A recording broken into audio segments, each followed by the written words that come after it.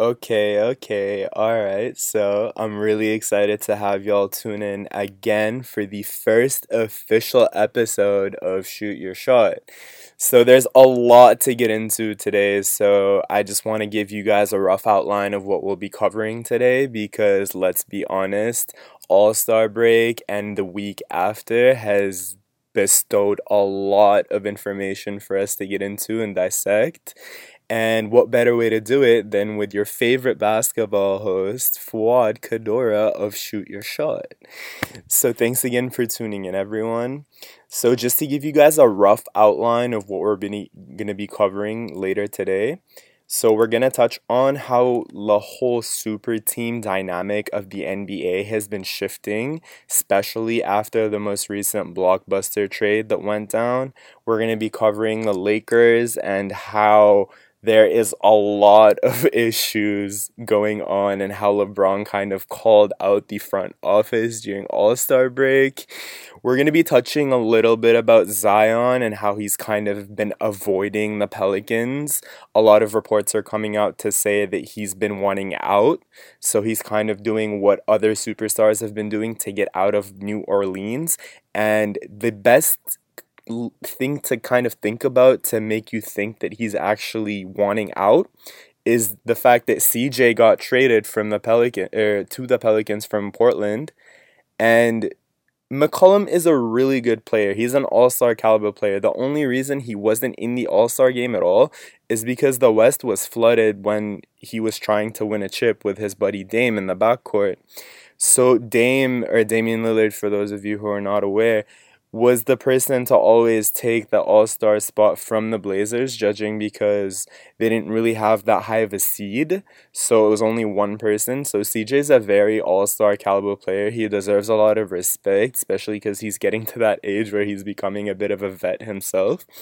So it's kind of weird that Zion hasn't even reached out to him or anything like that, and CJ's been getting pestered by the media to the point where he's like, leave the poor kid alone, just don't ask me any more questions. It kind of reminds me of how Danny Green was always being asked about Kawhi the summer that the Raptors won in 2019. That free agency was rough because everyone had decided where they wanted to go except for Kawhi. And Danny Green was kind of following Kawhi's footsteps.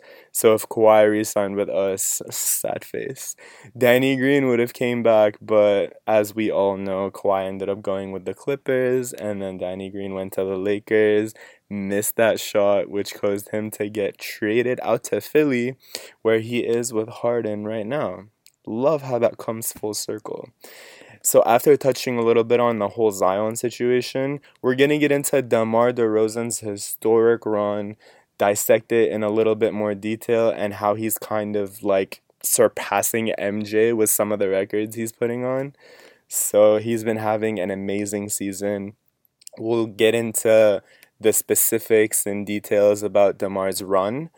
And then we're going to touch a little bit about how Harden debuted and how he played his first two games with Philly, how his hamstring injury is basically nowhere to be found after the trade. And then we'll finish off with a little bit of Luka magic and that amazing / insane comeback against the Warriors. So that's the basic schedule of what I'd like to cover today. Before we get into that, moving forward, oh my god. So I have to address how many times I've used the word moving forward or like going forward the last podcast. I re-listened to it, and the amount of times I used that phrase was appalling. I cannot believe I used it that many times. So I definitely need to work a lot on how I deliver my words or choose them at least, because like I'm happy that it kind of like fixed itself towards the end.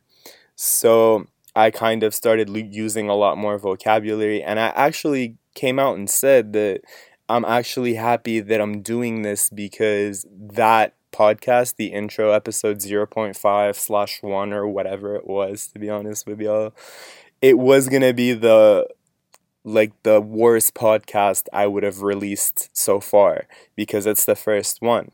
So I'm really happy that I'm kind of getting to acknowledge my mistakes or mishaps, shall I say, to my audience. And I want your guys' feedback as I grow, and feel free to leave comments and reviews on Apple Podcasts, Spotify, Google, the whole nine yards. So I understand what you guys would like me to talk about going forward. No pun intended. That's the last time I'm gonna use that. I've also noticed that I've been using kind of a lot, but at least that's better than moving forward, in my opinion, because to be honest, the amount of times I've heard myself say it, it was just not good at all. So, moving on. Yeah, so I kind of wanted to touch a lot about how this podcast is kind of more of a basketball oriented podcast covering the entire NBA with an emphasis on a little bit of teams. But it also has that little bit of kick or kind of my twist on what I want it to be at the end. I've gotten a little bit of people telling me that I should kind of split the two podcasts, make one that's exclusively for basketball and one exclusively for self-improvement and self-help. But to be honest, I feel like talking about the NBA was what helped me get through my time being like really down low and depressed and like kind of having that feeling to not talk to anyone like I touched on my last episode. If not, then please go back and check it out so you have a better idea of what I'm talking about right now. But I kind of wanted to come to the whole conclusion that talking about your mistakes or realizing your mistakes help you move forward, and no pun intended, and just realize that you're kind of fixing what you wanted to get fixed in the first place. So what I'm trying to say is that the only way you get better at something is by starting to do it and making mistakes and figuring out how to get better from those mistakes. As the saying goes, it's not how many times you fall, it's how many times you get back up after that. So that's how I kind of want to keep this podcast in the future, because I'm leaning more about covering the NBA as a league, but then I kind of want to leave that my own little twist at the end so it has that kind of personal touch to it that other podcasts lack. And it's all based from personal experience that I've had to go through in the past. So just take it in a really authentic way and realize that what I'm trying to say is how I got through my times, my rough times in the past. And this is just me kind of paying it forward to whoever's willing to listen and take the advice. And it would make me really happy for somebody to actually use it and for it to benefit them, because that's the entire goal of that last little section. It's kind of like the little prize you get because you listen to me talk about basketball for 45 minutes. So I want to have that little end where people actually benefit from it after listening to the league or sport that they like the most, which is in my case and this podcast's case, the NBA. And for those of you who are a little bit more confused or kind of perplexed at what I'm trying to aim for the last 5 to 10 minutes of every podcast, it sort of has to do with the whole mentality of unleashing your full potential and to define your own pathway to find your own version of success rather than society's notion of what it is to be successful, especially in today's age, because everything's literally out there for everyone to see it every single time, and it's super edited and it's not authentic. And that kind of places that image in everyone's head that it's that particular way or method to be successful rather than finding what's best in them and inside of them to become who they actually want to be and actually enjoy the work that they're putting forth for themselves and kind of owning that work and being accountable for your own work while enjoying it at the same time, rather than kind of forcing yourself to get into this field or industry, calling it your career and not really being satisfied or fulfilled at the end of the day by what you're doing or the change you're affecting.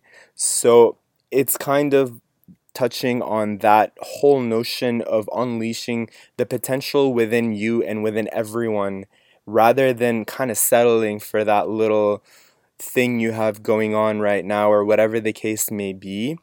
I just wanted to get into that motivational aspect of actually fostering the drive within you guys to affect the change that you want to be, whatever it might be, whether it's a promotion moving forward or anything along the lines of self improvement or you wanting to gain a new skill or pursue a different career path or whatever the case might be. I just want you guys to realize that in today's age, especially after COVID and the whole online transition with people's careers and work, it's a lot easier to find something you like doing, which will bring you eventual success and happiness down the road, rather than settling for something you think is good for you, but then only to find out later that you were kind of forcing yourself to do it the whole time just to get somewhere where now that you're at, you're not even satisfied with. So that's kind of like the whole notion of me wanting to cover this at the end of the little segments that I'm going to get into. It's more just to help you guys unleash your full potential and gravitate towards the activities or side hustles in today's age that make you happy and make you look forward to wanting to do rather than settling for what you think you have to do to put food on the table at the end of the day. So that's just a little kind of me clearing up what I wanted to get done in terms of the whole purpose of the kind of double category in terms of the NBA and then how to get better at like defining success and self-help and just figuring out who you are and what you want to be in terms of other income streams that you can pull in to kind of make yourself not dependent on your main one, which is your main work or career. So you can have that multiple sources of income and income streams coming in just so you're actually satisfied and happy and looking forward to the work or multiple jobs that you're doing rather than kind of settling for that old-fashioned 9 to 5 going in for like one source of income that you never know. Sure, it might be stable for now, but you never know what happens. So relying on one source isn't really the best thing you could do. But yeah, as I said, I'm going to get into that more and more as I release more episodes, while touching on my personal experience down the road, giving it that personal, authentic outlook and perspective rather than me just spewing something I read online or whatnot. So, moving on. Now for the actual NBA content some of you, or I hope most of you, have been waiting for at least. Yes, so I wanted to start out by touching on the entire super team era in the NBA, which kind of started off when LeBron's infamous decision of taking his talents to South Beach, per se. First recent super team in the modern era of the NBA, per se, is kind of the Boston Celtics when they won in 2008. They had Kevin Garnett, Ray Allen, and Paul Pierce. So it was kind of the first big three we got exposed to in the modern era. And just like everyone knows, they ended up winning the ring. But then Kobe came along, and Kobe doesn't really need a super team because he's Kobe. God rest his soul. So LeBron kind of followed that entire trend where he took his talents to South Beach and teamed up with Dwayne Wade and the Raptors' very own Chris Bosh. And then, as we all know, they ended up going to the playoffs 4 straight times, winning 2 out of those 4 playoff berths, securing 2 rings and LeBron's first 2 championships. And then LeBron, being the good Samaritan he truly is and the loyal Cavalier he once was, decided to go back home and ended up beating the super team of super teams without Kevin Durant and securing the 2016 championship. However, that kind of started the whole super team era, as I said, which kind of gave birth to the biggest super team of super teams including Steph Curry, the best shooter of all time, Klay Thompson, the second best shooter of all time, constituting the best backcourt of all time, combined with Kevin freaking Durant, the most ruthless scorer of all time. And then, oh, who's the fourth star on their lineup? One of the best defenders of all time. So you can literally plug in any fifth person you would ever want, and they would still be one of the best super teams to ever touch the face of the earth. So the entire super team dynamic was stronger than ever, which led to even Carmelo wanting to join Russ and Paul George in Oklahoma City. But we all know how that ended up, with him being let go literally a few games into the season because he didn't want to succumb to their, oh, you're just a catch and shoot person now, rather than him doing him and his doing his thing on the court. So he didn't take that lightly, and then we all know how that ended up, with him taking a few years off and then Damian Lillard taking a chance on him, because Damian Lillard is one of the most authentic and empathetic basketball players there ever is. He's just an OG. He's real as it gets, and he's the most loyal basketball player.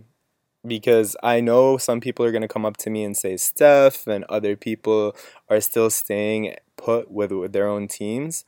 But let's be real, Damian Lillard is literally staying put in Portland. Like, I know it's not a bad city, but it's Portland. Like, the best player they had was probably Clyde Drexler going back. I'm probably missing another player they had that was really big, but at the same time, like, Damian Lillard is, in my opinion at least, wasting his prime on an organization that does not deserve him, particularly after all the time he put into that organization.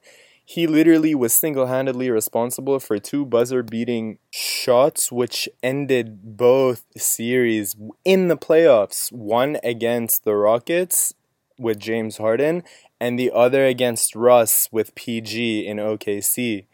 So he just gave the organization so much of his blood, sweat, and tears just to end up being nothing at the end of the day, to them at least. Or that's what they're showing him, because sure, they're clearing up cap space now, but at the end of the day, I really don't think that he's going to win in Portland. He had a spot waiting for him in Philly, but then, as we're going to get into this later in the podcast, Harden reunited with his favorite GM of all time, Daryl Morey, in Philadelphia, taking that spot from Damian Lillard, unfortunately.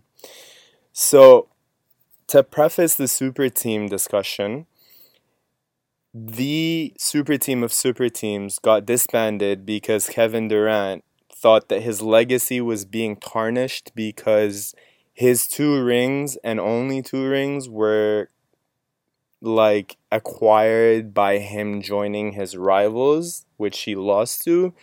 So, like, from a business perspective, I get it, right? If you can't beat them, join them. And that's precisely what he did. But the amount of hate this man has received for making a business decision to win is unprecedented.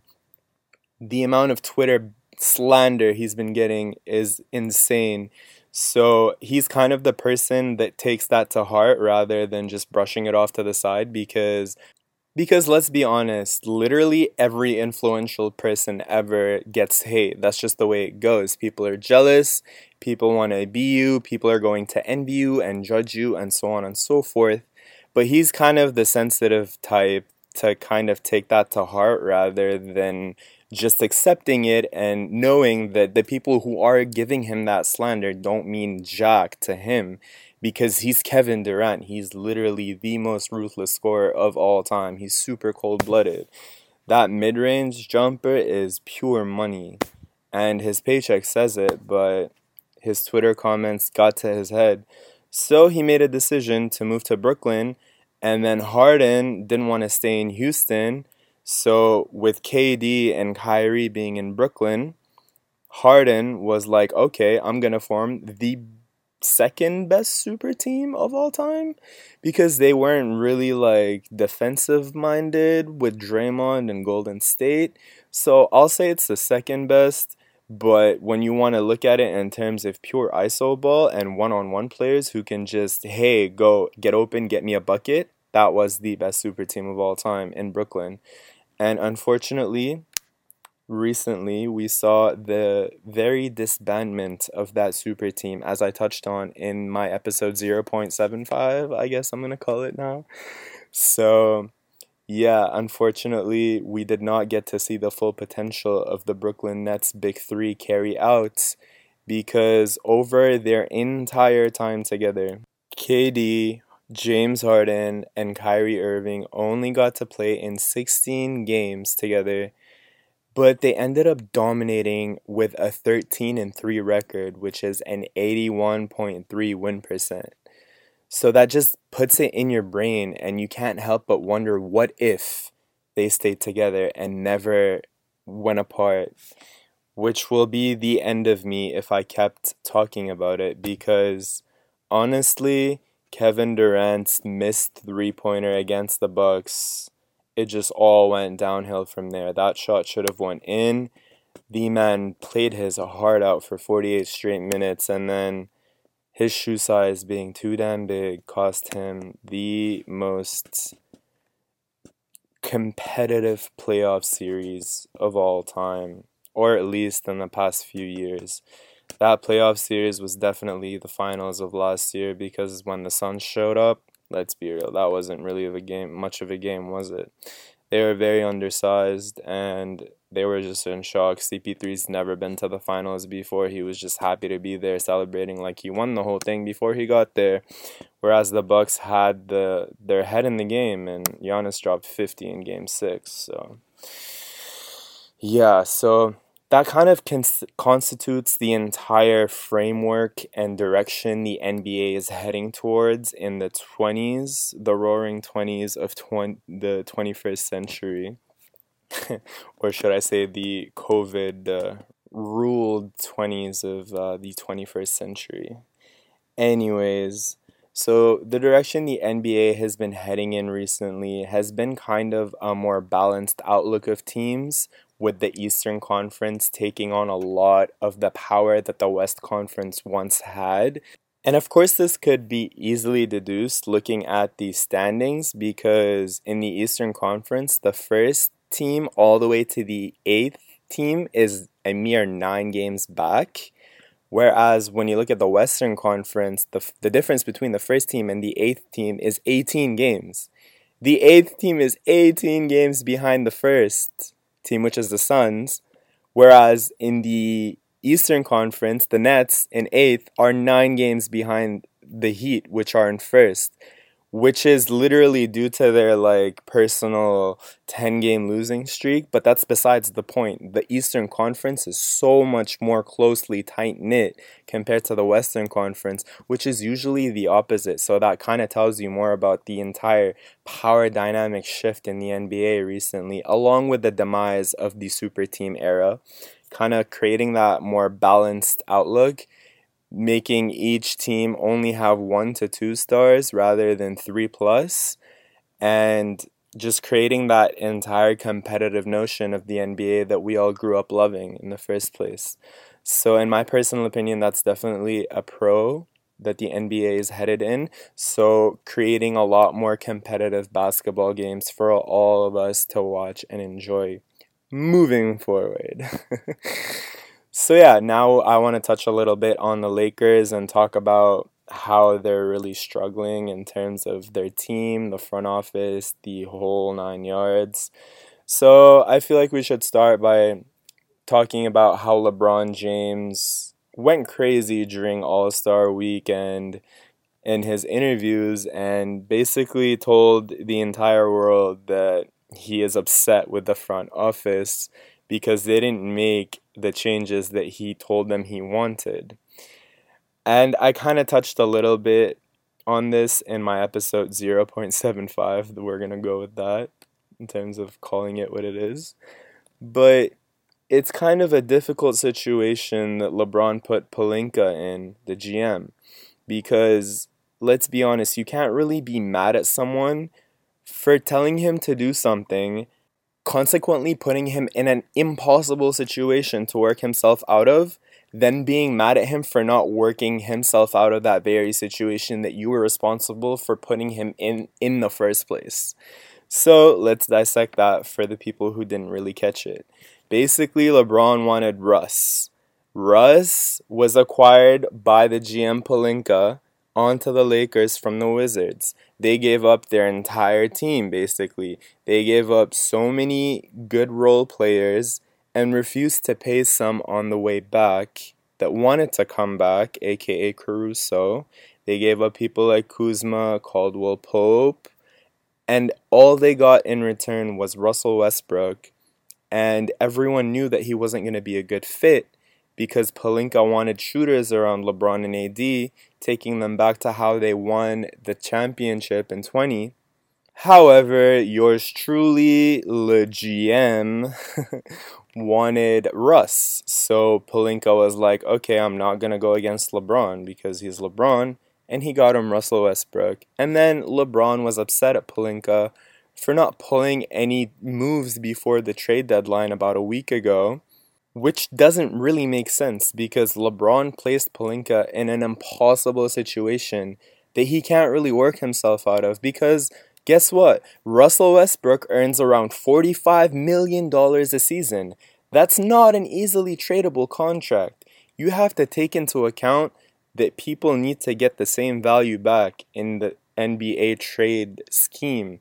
So how are you going to get players back, even a multitude of players, for one person who's getting paid $45 million a season when he's going through one of the worst seasons since his rookie year? You're literally putting your GM in an impossible situation, and now you're just frustrated talking about how you're going to keep the door open to going back to Cleveland, which is respectable. But at the same time, I just think that it doesn't really make sense that LeBron's upset because he is responsible for digging the grave that he's expecting Pelinka to dig himself out of. But yeah, so now we're left with a really mediocre team of role players, if they are role players. And they're kind of surrounded by LeBron and AD, which is made out of glass, leading to their very subpar record, winning only 27 games and losing 33, leaving them 5 games under the 500 mark, putting them at the 9th spot, barely contending for the play-in tournament rather than, I don't know, first place like we all anticipated from the beginning of the season. Yeah, I didn't really think of that. And now you're left with Russell Westbrook, who against the Cavs yesterday had 1 assist and 7 turnovers against the Pelicans. Now, I'm not downplaying the Pelicans, but they are in 10th place and they have 25 games won. And they had less than that like 4 games ago. They're on a winning streak right now. So, and it's probably because of CJ McCollum, the guy who Zion doesn't want to talk to, which we'll get into later this podcast. But now you're left with Dwight Howard not being played because Frank Vogel is trying to figure out a death lineup of his own, which isn't really possible because let's be honest, the way the Lakers lost that game was because they literally have 0 floor spacing. You know how the Pelicans defended them? They just went under every screen and left them open on the perimeter. And the Lakers were like 0 for 20 at one point. Obviously, that's an exaggeration. But when you're not making your threes, there's no point to guard you. So all they were doing is smothering the paint. And then the Lakers couldn't score. Why? Because they literally have no shooters. They traded for a point guard, an all-star supposedly point guard that gets paid $45 million a year that's primary role is to slash and distribute the ball, which they already have in LeBron James. Oh my God. And on top of all of that, Vogel doesn't really want to play Dwight Howard, even though he had a double-double in almost a quarter and a half-ish. He literally had around 9 points and 8 rebounds like 2 minutes into the second quarter. But he's choosing to play small ball, even though they're shooting people on the team still can't shoot. So I don't really know what to say to that in terms of Braun being mad at Pelinka. Pelinka really wanted to trade for Buddy Hield from the Sacramento Kings, which is literally what they needed in terms of shooting.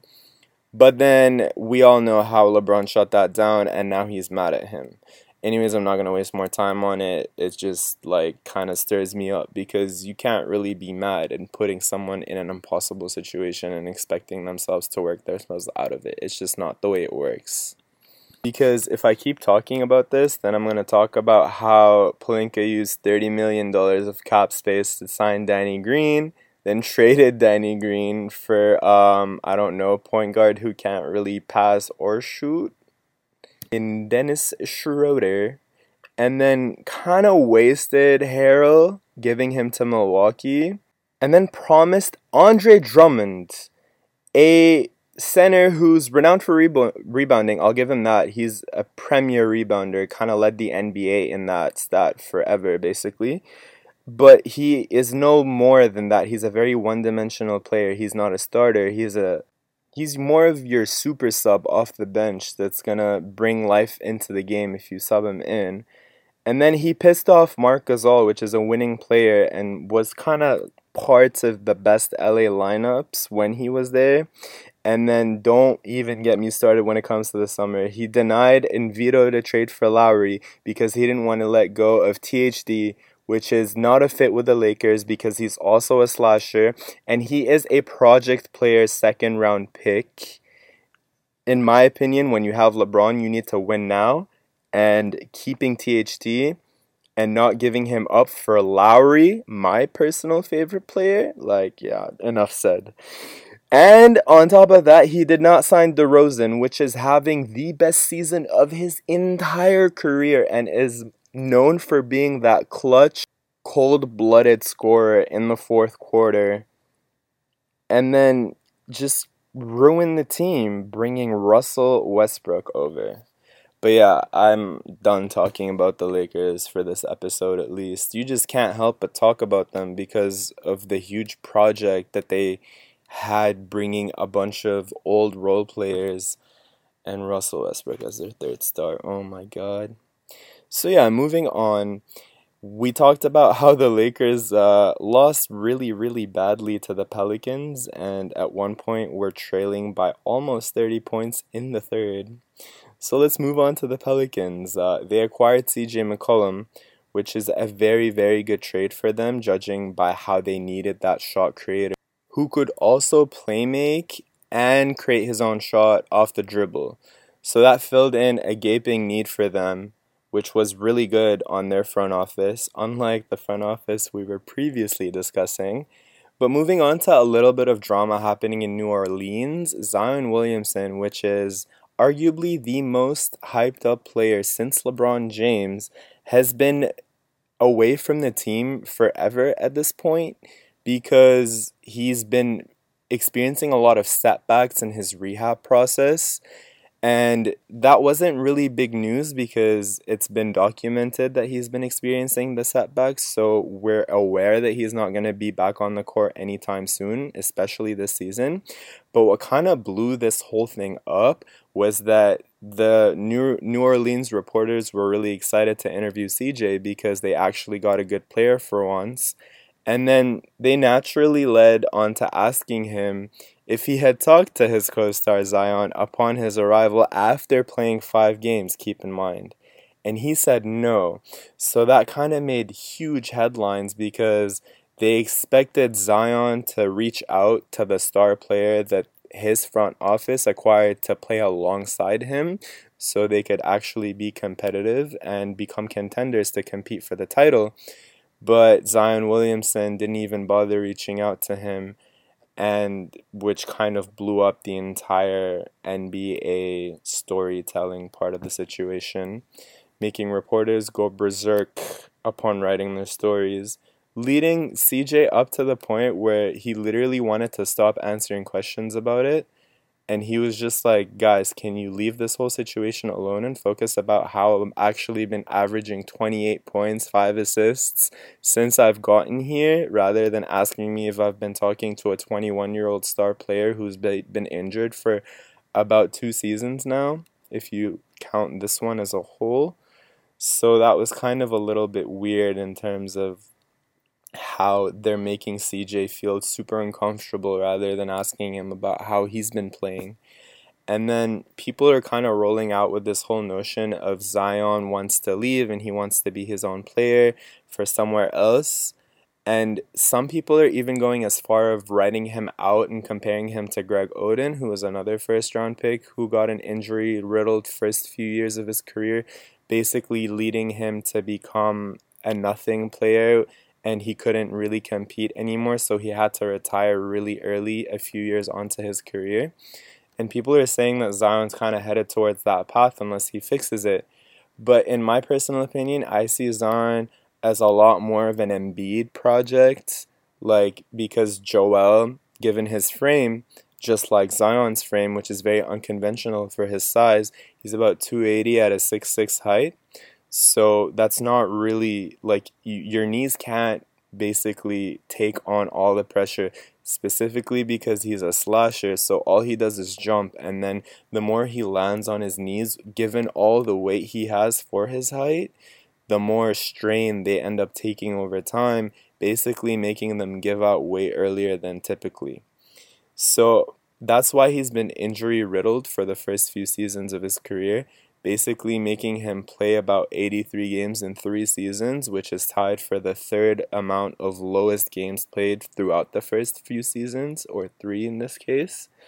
And he's about 2 games higher than Greg Oden, which kind of makes you understand why people are taking on that perspective. However, in my opinion, he's more of an Embiid project because Embiid also sat out a chunk of his first few seasons, but is literally leading the entire league in points this season without Ben Simmons, and now he has James Harden, which is another top 5 player in the entire league, and now they're very, very solid contenders, and people are actually picking them to win the whole thing. So I think Zion just kind of needs his own time, just like CJ is saying.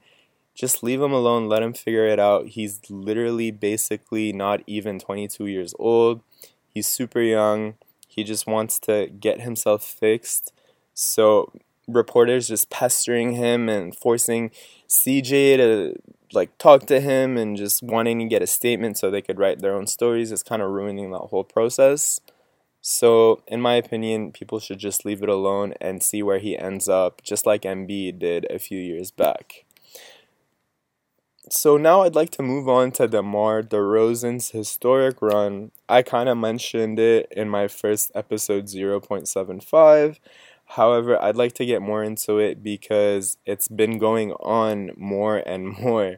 This guy is on a tear, and he basically went from like 7-8 in MVP voting to kind of 3-4. Some people are even going as far to picking him as the MVP favorite based on his purely offensive game rhythm, because this man has been going crazy, scoring from all sides of the court inside the three-point line, specifically in that 12 to 18-foot range. He is money, shooting over 50% for over 9 straight games. However, recently, today's game, he unfortunately ended that 50% plus field goal percentage and the 30-point game streak, putting it and capping it at 11 games. Not bad for someone who tied Michael Jordan and surpassed one of his records, scoring that many points, 50% from the field, surpassing the great GOAT himself. And not bad for someone who basically was written as the worst trade and signing of the entire offseason. It just fascinates me how far reporters were willing to go last offseason, going as far as saying he was dead last in terms of the best signings that went on, which was kind of a very full summer in terms of signings. But ranking DeMar as the worst signing of the entire offseason, and now he is, to some, the first in MVP runnings. Like, come on. You just can't be more further away from the point you're trying to make. He went as far as to tie and surpass MJ, breaking Bulls records with his insane 30-point per game streak recently. And the amount of slander he's gotten from reporters, especially from his time in San Antonio, where he kind of just stayed low key, didn't really, wasn't in that like all-star conversation or not even just star conversation, to be honest. But he still averaged over 20 points a game and over 5 assists a game. But being in the Spurs that weren't the Spurs of the 2000s and early 2010s, he kind of just shifted away from everyone's landscape, and people were focusing more on players who were going crazy. And that's what made him apparently the worst signing of the last offseason, which kind of just makes me not really understand what I'm saying anymore, because like how can you go from the worst signing of the offseason to first in MVP voting? How wrong can you be? That just tells you how reporters think they know everything and then end up with predictions like that. Not even predictions, analyses like that. Hence why I'm starting my own podcast, because NBA analysts nowadays, yeah, you heard it from me, just don't get me started. It's insane. Like, they downplay this man so much because of the adversity he's faced in his career. And he's like, all right, I'll just stay quiet and I'll let my game do the talking. And that he definitely did. So I'd like to move on to James Harden's debut with the Philadelphia 76ers. Basically, Harden went crazy. His hamstring injury went away. He's getting his free throws like he used to in Houston before the rule change, which was dubbed the Harden rule change. He's playing at a way faster pace than he did with the Nets, showing you guys that he has that first step in him still, that quick off the dribble first step where he blows by defenders to either get his layup or to get to his step back patented three.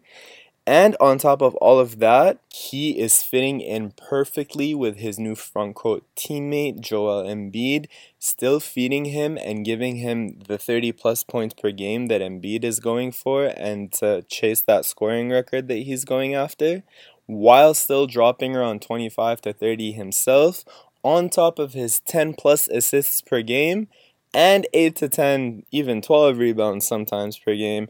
Basically, being the Russell Westbrook of 2017, which stole away his MVP and then took him to his team in Houston just to make him leave. And now he's basically like crapping in his face, telling him, hey, I'm better than you because I can actually run a team that has superstars as opposed to you, who only needs to slash to get a bucket and will go with 1 assist and 7 turnovers against the Pelicans.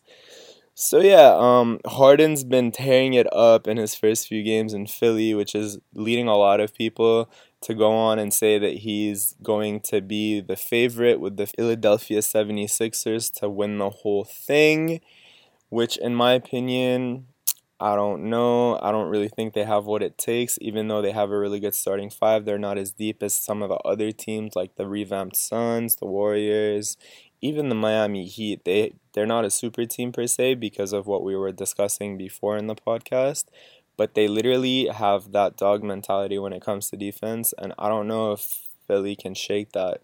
So that's leading us to a very, very, very anticipated postseason at the end of this regular season, which I will probably be uploading more at the time because there is simply too many games to not talk about. Because this season, I'm glad to finally be able to start covering in terms of the NBA, because this is by far one of the best seasons we've had in terms of the entire NBA's landscape shifting from the Western Conference to the East, as I've touched on earlier in this pod, and how the entire super team dynamic is just falling apart and it's becoming more of a balanced league, leading to more entertaining and close matchups and games, on top of all of the drama with people who used to play together who are now going against each other, which kind of makes me think about the entire Philadelphia Brooklyn Nets situation. If they end up teaming up in the playoffs and going against each other, oh Lord, that will be a series for the century. With all of the drama, the trades, the storylines, I cannot wait to cover that once the postseason's here. Oh Lord. So now I want to kind of finish off with the entire Luka Magic comeback, except not because the Mavs made the comeback with Luka on the bench.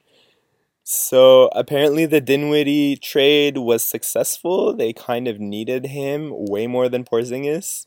So now Porzingis is chilling in DC, and Dinwiddie is tearing it up in Dallas, which is insane. So everyone was kind of confused as to why that trade went down, but confused they are no longer because of the results they're seeing. It was really weird that the Mavericks made their fourth quarter comeback without Luka on the floor, and they kind of kept going after it when Luka came back on. It was more how the Warriors kept missing. They literally missed 11 straight field goal attempts, and then that was offset by one free throw, which led to around 5 or 6 field goals straight missed before that. They started the quarter 0 for 6 at least, which led the Mavs to go on a 26-1 extended run throughout the entire quarter. I remember watching it and looking at the Warriors at the 92 score mark when the quarter started, with the Mavs being at like 78 or something. And then the Warriors at the end of the quarter were still at like 95 when the Mavs were at like 101. They literally failed to score anything in the last quarter. They were so cold. They went ice cold, scoring nothing in the last, totaling their entire fourth quarter points to be 13, whereas the Mavericks went for 33, which is more like a regular quarter in today's day and age when it comes to the NBA. So other than the Warriors going ice cold, I honestly think they're fine. Draymond's going to come back soon. They're going to have their defensive identity back, and then Clay wasn't even playing. So these aren't really excuses. They're just more of like coincidences that went down, which kind of caused the Mavs to stir up their entire run back, and that basically gave them a lot of confidence moving on. So they were playing lockdown defense on an ice cold Warriors team, which basically led to them winning the game. It was just fascinating that the Mavs made half of their run, almost tying the Warriors, before Luka stepped onto the court. And then when he was there, they kept going.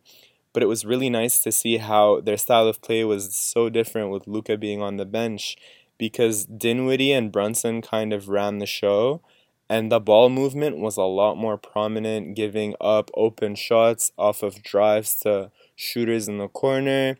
And I know that's what Luka does, but Luka does it by dribbling like Harden did in 2017 for like 18 to 21 dribbles, and then kind of like going slowly into drive because he's 6'8", 6'7", and then passing it out because Luka plays at a slower pace, whereas Brunson kind of just like runs down the court, and Dinwiddie's a lot faster as well.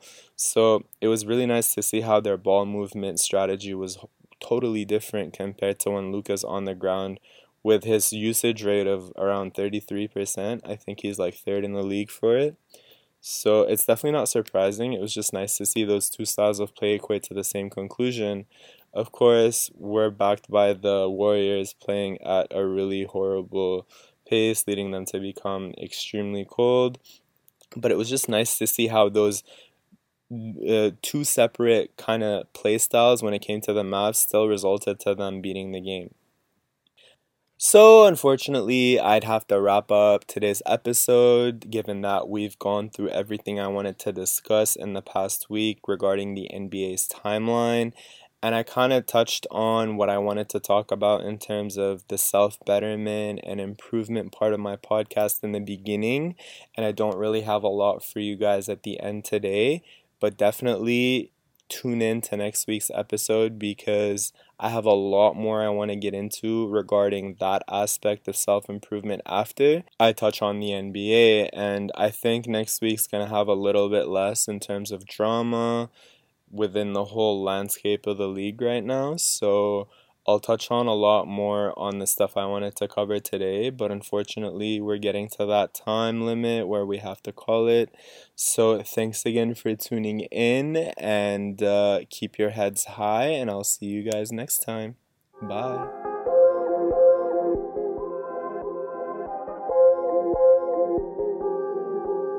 You know who made it.